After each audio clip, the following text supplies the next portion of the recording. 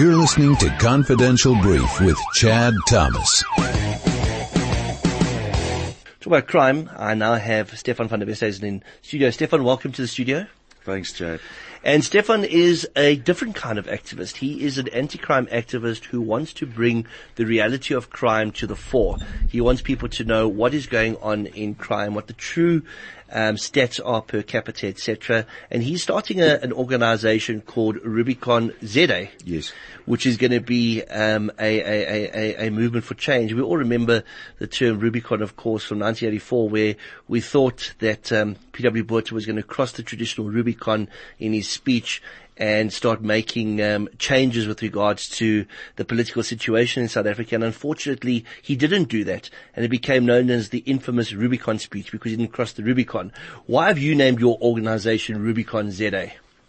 Well, Chad, I've been looking at South Africa and the way we're carrying on and, taking into consideration that many people are still sitting in super poverty and, it is in dehumanizing conditions, and taking into consideration where we are heading, technology-wise, where automation is taking over and, the fourth industrial revolution is on our doorstep. We have to do a turnaround and go away from the route that we have been on, and we need to get over this point of no return that we are on, and we need to go forward. If we go backwards, we are dead, everyone. Now, Steph, a couple of years ago, there was a program on Radio Sonnegrense called Klippe die Bos. And Max du Preez was the host of that particular show. And his very first show, and it was the very first Afrikaans phone-in show in South Africa where people could actually phone in. His very first show was Wat's die verskil tussen 'n boer en 'n Afrikaner? What's the difference between a boer and an Afrikaner? Yeah. And myself, coming from an English background, etc., I didn't realize that there was a difference. And I listened to people phoning in, and it was quite bizarre because a lot of people from the Boer folk didn't want to be associated with Afrikaners or the Cape Dutch or people that didn't trek, etc. And it showed me a very fragmented group of people, the Afrikaners, that they weren't unified like one always thought the Afrikaners were unified. You're an Afrikaner. Is jy 'n boer of is jy 'n Afrikaner? I'm a human. But I speak Afrikaans, and, I always thought, being a boer is a job. I didn't think of it as a cultural identity. It's a cultural identity van hulle sê die mense wat getrek het is boeremens. In other words, the people that left after the British took control of the Cape, they are the true Boers. They're the ones who established the Boer republics. They're the ones that went as far as the Western Transvaal, up to the Bots border, up to the Zim border, etc. And they distinguished themselves from the Afrikaner. Well, I don't know why they would do it. I can understand, a nationalist sense of identity, but, as a socialist, I don't subscribe to, nationalist identities. I'm human before I'm anything else first.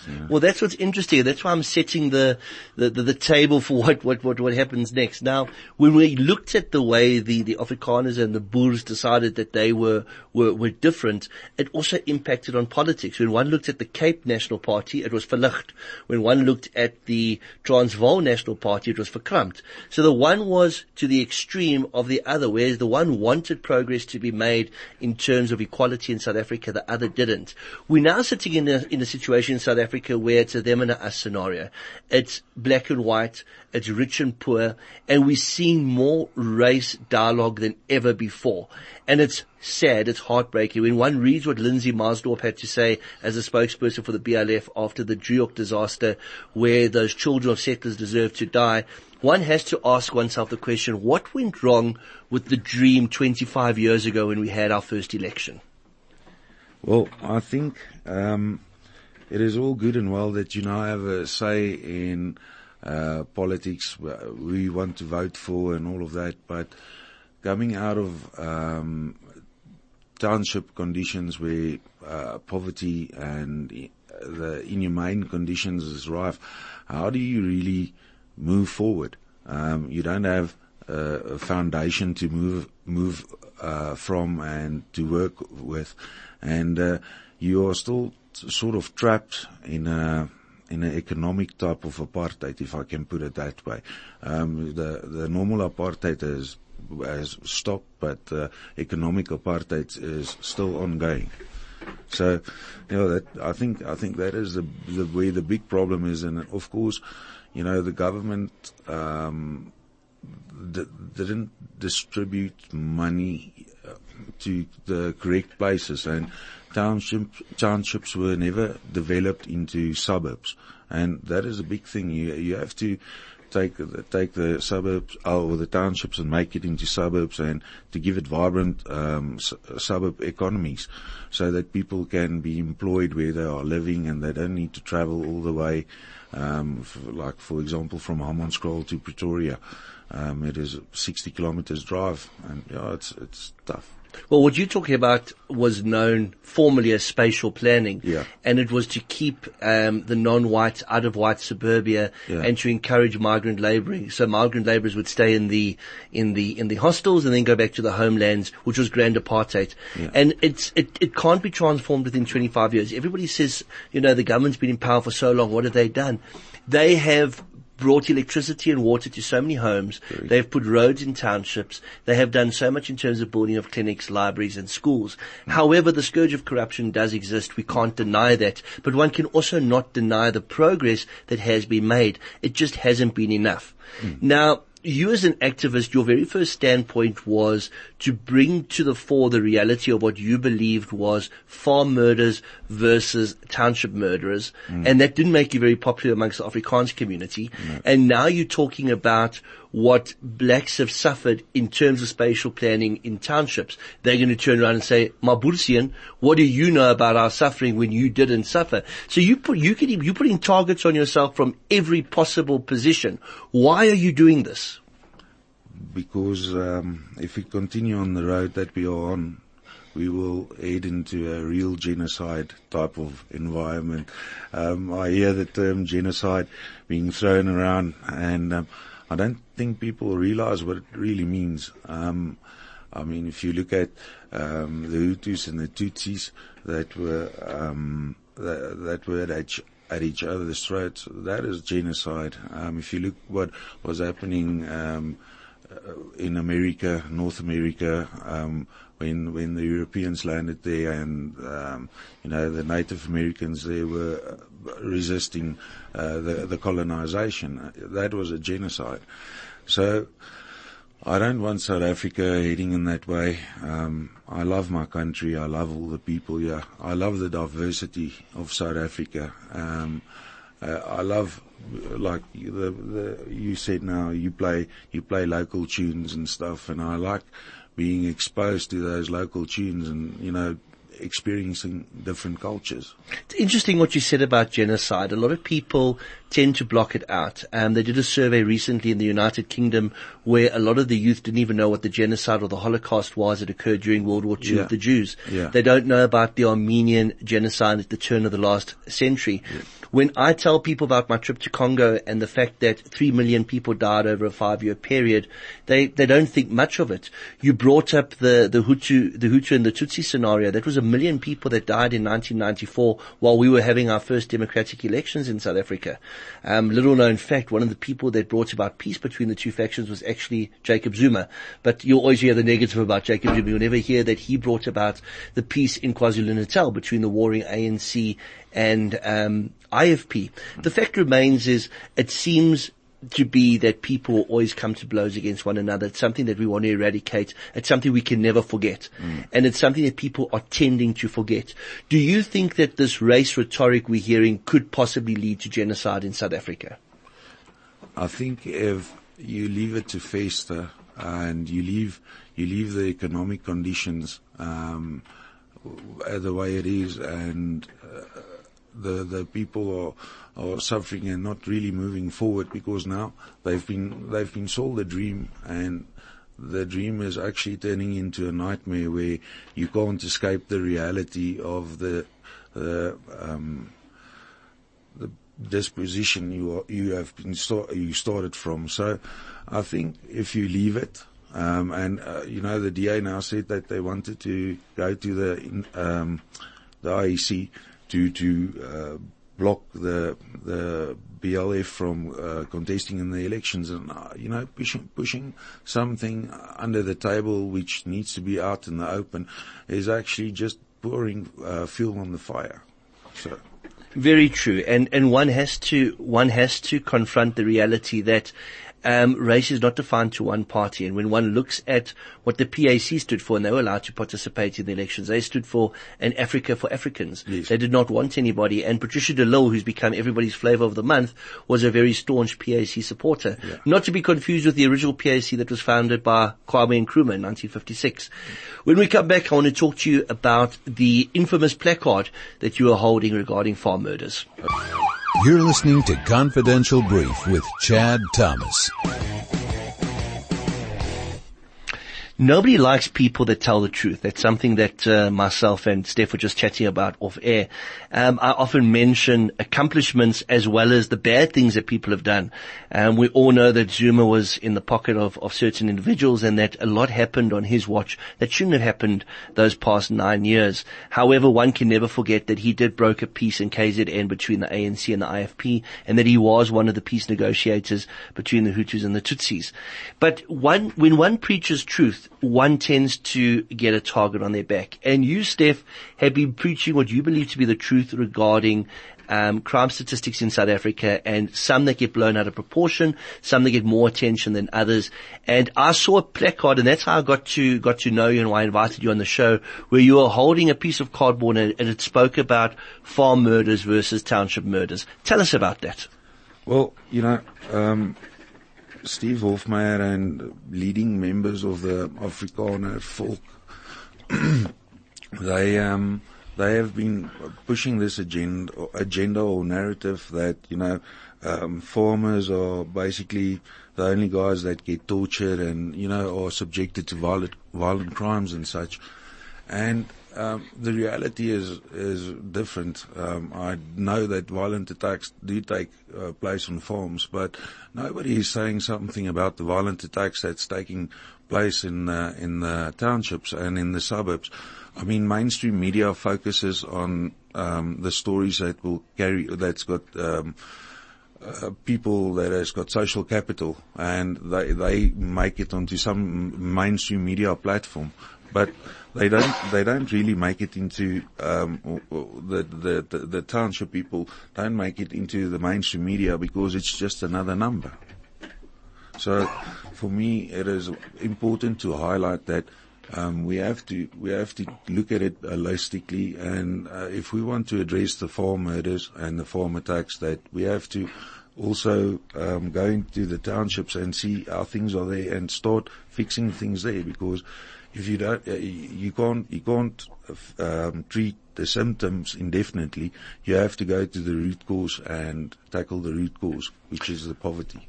Now, when one looks at the farm murders, one looks at the statistics, there was a decrease and an increase and a decrease again, and no murder is good. Whether it's a farm murder, a township murder, nothing's good. Yes. But a lot of attention was focused on the farm murders because of the fact that it seemed to be targeting a specific group.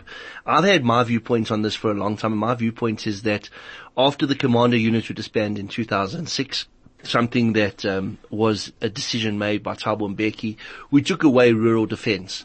Rural defense was something that existed for a very long time. The commandos made up the SANDF, just like they previously made up the SADF. And they were an integral part in securing our rural areas, because we must also remember our rural areas are also our borders.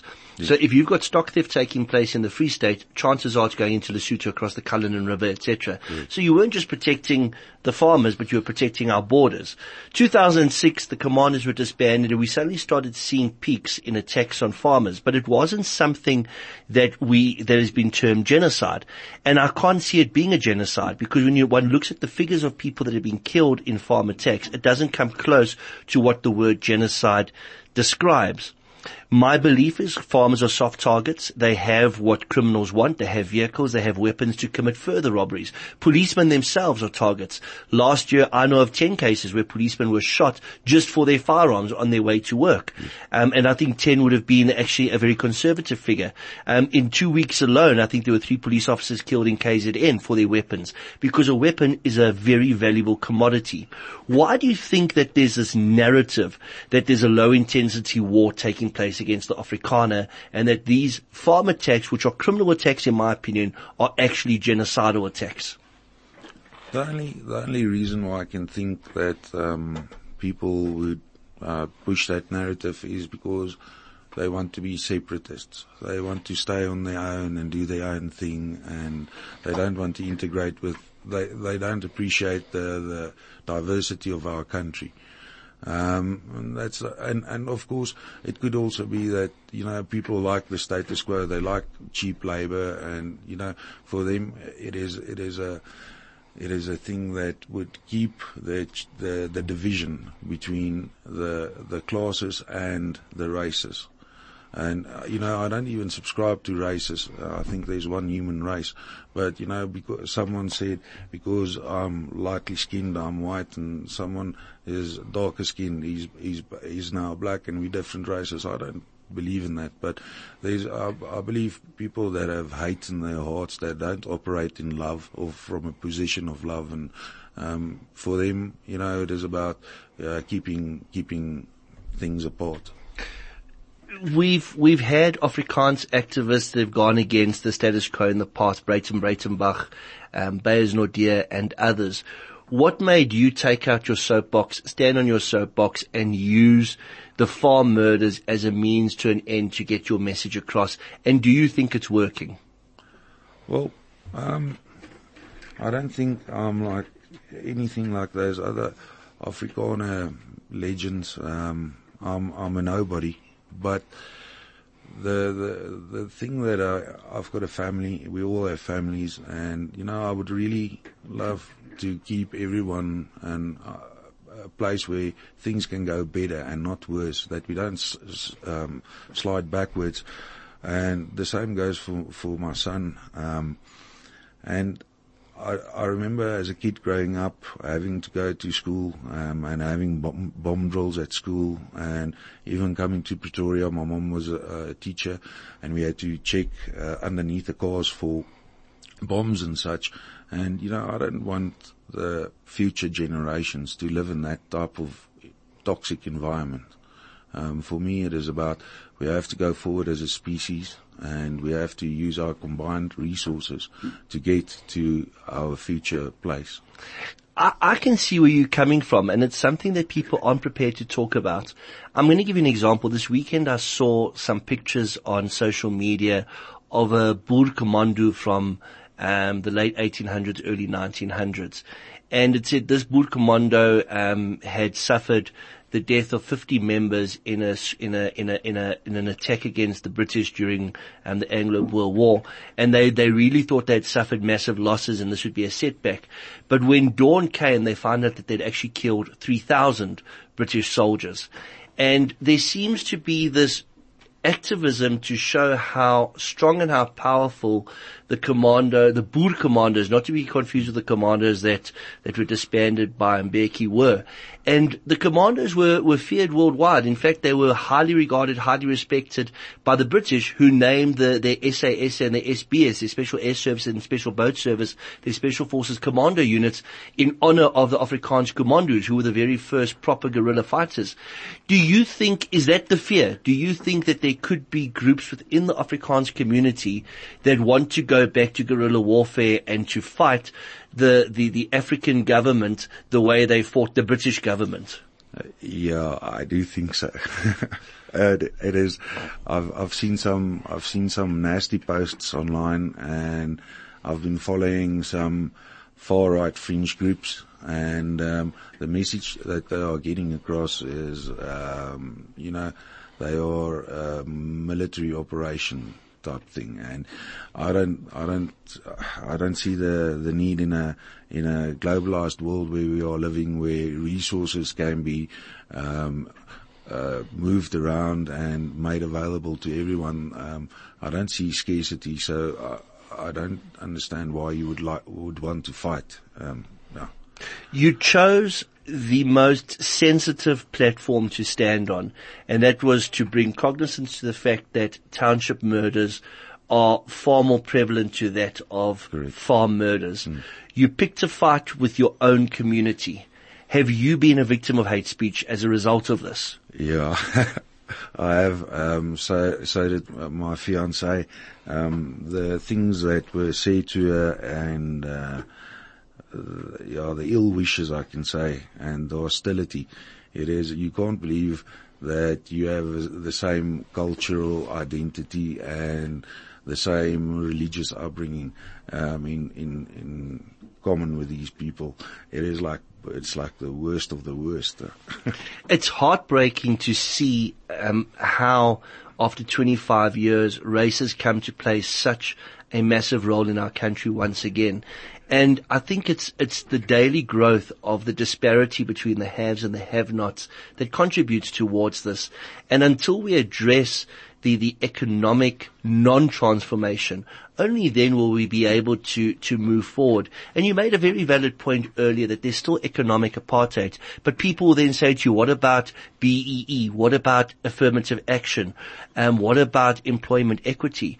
Those are failures. And when we had the TRC was only about political violence. They never looked at the economic crimes that were perpetrated against the majority in this country. And until that healing process takes place, we've still got a long way to go. And my hope is that with these different inquiries we're hearing how the ANC just took over where the Nats left off. Yes. It was just another manifestation of enrichment for a few at the expense of the many. In closing, what are your hopes that you can, as an activist, get out there? What is your message in terms of your activism? Well, I would like people to consider the history, like when the British up and left, they left the select few elite in power. The select few elite knew that they had to manage the labor, which was represented through the townships, the cheap labor. And like some people got rich out of it, a small minority, and things like Iskor, the Weermacht, Spoorweg, all of those things were almost the same as BEE and affirmative action today to help the Afrikaners out, because they were all staying in shanty towns as well. And I hope that people, the Afrikaners, would remember the position they came from and know that they had a helping hand in getting out of their conditions. And I hope they can extend the goodwill and hold government responsible and accountable for the non-development of townships into suburbs. There's a while ago, that lady from Zil said about the tax revolt, and the tax revolt is, I think, a good idea in the sense that you can take money, put the money into a trust or something that's audited and open to everyone to see, and you use that money to start fixing up the townships and changing them over into suburbs. And you say to government, listen, if you don't want to do your job, we will do your job. Thank you for using the example of when the Nats took over in 48 from the British, because when one looks, well, not from the British, from SAP, the South African Party under Smuts, because when one looks, they brought in the rural Afrikaans, which was known as the Bywoner. They even changed names. Roberts Heights became Voortrekker Hoogte. When the ANC came into power, it became Tabatshwane. So when I say the ANC learned a lot from the Nats, I'm being quite serious. Yeah. Where do people find you on social media? Where do people find you anywhere else if they want to follow more about what you have to say? Well, I've got a Twitter account and I've got a Facebook account. I've only started now, like last week. My job is now finished, so I haven't put up anything yet, but the Twitter account is Rubicon Zero, and the Facebook account is just Stefan van Westhuizen. I'll put those links up on our group. You can find us Confidential Brief Radio Show on Facebook, and of course at Chai FM on Twitter. Stefan, thank you so much for joining us today. Thank you very much, guys. Good luck with your activism. Watch your back. It's not always easy. Okay. And I hope as the organization grows, you come back and visit us and tell us how it's going. I hope so. Thank you.